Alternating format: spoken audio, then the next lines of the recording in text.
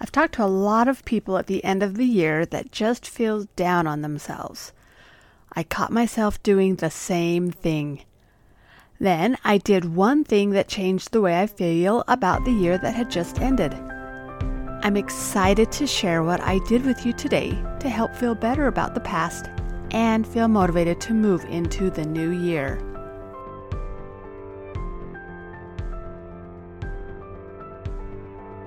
I believe we're unique for a reason. When we use our gifts, we all benefit. When we compare ourselves with others, we feel overburdened. That's why I created this podcast, a weekly show about connecting to your time, your life, and yourself. My hope is that you'll leave not only believing in the dreams you feel pulled towards, but knowing you've had the ability within you to do them all along. Let's connect to our uniqueness and become overburdened no more. I would like to invite you to a brand new workshop I've created that is geared towards all my soon-to-be empty nesters out there. But really, it could apply to anyone who's going through a season of life change and would like some tips on how to deal with it better.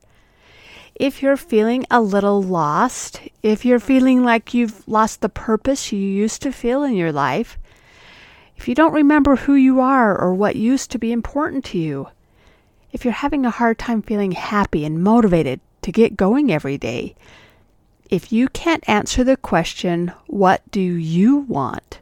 This is the training for you. I'll walk you through 3 tips to reconnect to you. I'll help you begin the process of discovering who you are and what you want in this next season of life. I believe that everything you need to move forward is inside you. I'll show you how to access it. And here's the best news. It's totally free. Just go to hunkydory.com/empty, EMPTY, and enter the email address you'd like it sent to. You'll also be signed up for my weekly letter of encouragement that comes to your inbox, and you'll become a member of the Hunky Dory Keeping It Together community. And who wouldn't want to be a part of that? Okay, here's the truth. I sat down to journal one day last week and started writing down all the stuff that I was feeling bad about not getting done from the list of goals I had made for myself for 2022. I was remembering how excited I was to try new things, make changes in my business, and in how I would spend time with my family. It really wasn't different than most years. I think I'll have time and energy to do way more than I actually do. Is that true for you too? When a whole year is out in front of you, do you envision yourself doing all sorts of things? Using every minute of every day to read those books, meet up with friends, clean all the closets, help family whenever they need you, exercise every day so you can run longer and faster and never get tired? I do. When the year is starting, I think it's actually possible to do every single goal that I set. Or I wouldn't set them. I wouldn't. I don't like setting myself up for failure. But I continue to set more goals than I'm ever able to meet. So there I was again, journaling about all the things that I hadn't done in 2022 and feeling really bad about myself. Then I had this thought. What if I started writing down all the things I did accomplish instead of what I didn't do?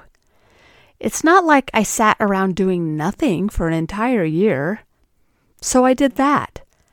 As I journaled, I could feel my mood change almost instantly. Instead of focusing on what I didn't do, I started listing what I had done, and everything changed. Maybe everything I had thought I wanted a year ago turned into something different. What if I used goals to move me towards who I could become instead of reaching a specific ending point? What if I changed the way I think about goals? What if they are a direction to go in my path to becoming what I'm meant to become, instead of it being an ending point? What if the goal isn't about checking the boxes complete? Goals make me want to try harder, do better, and to motivate me to do things I haven't done before. What if that's the point? I'd like to leave today with a challenge for you. Get out a sheet of paper, or if you already journal, get out your journal. Here are 2 prompts for you to write about. What did I accomplish in the past year? What did I learn along the way? Notice you're not writing what goals you reached or what you didn't do. Just focus on what you did accomplish and who you became. How does that feel? Write down those feelings. I got up from that journaling session a different person than who I was when I sat down. I felt really good about myself because I had done a lot, even if it wasn't what I had originally set out to do. Don't get me wrong.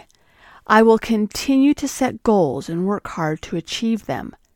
But I don't want to miss all the good stuff that happens as I'm heading in the direction of my goals, and I won't stop myself if it turns into something different than I had originally planned.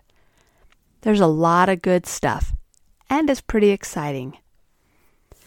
As I close out today, I'd like to encourage you to share this podcast with someone you think will benefit from it, and then have them follow the podcast on Apple and Spotify. Just click on that arrow on your podcast on the 3 little dots and choose to follow and to share the episode.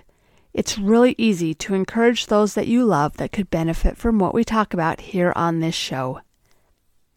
Thanks for joining me here today, and remember, I see you. I understand how hard you're trying, and I'd like to help however I can. Have a wonderful day, and I'll see you back here next week. I'm so glad you showed up for you today. Remember, the connections you make with yourself are powerful, and that will spread to the people you love the most.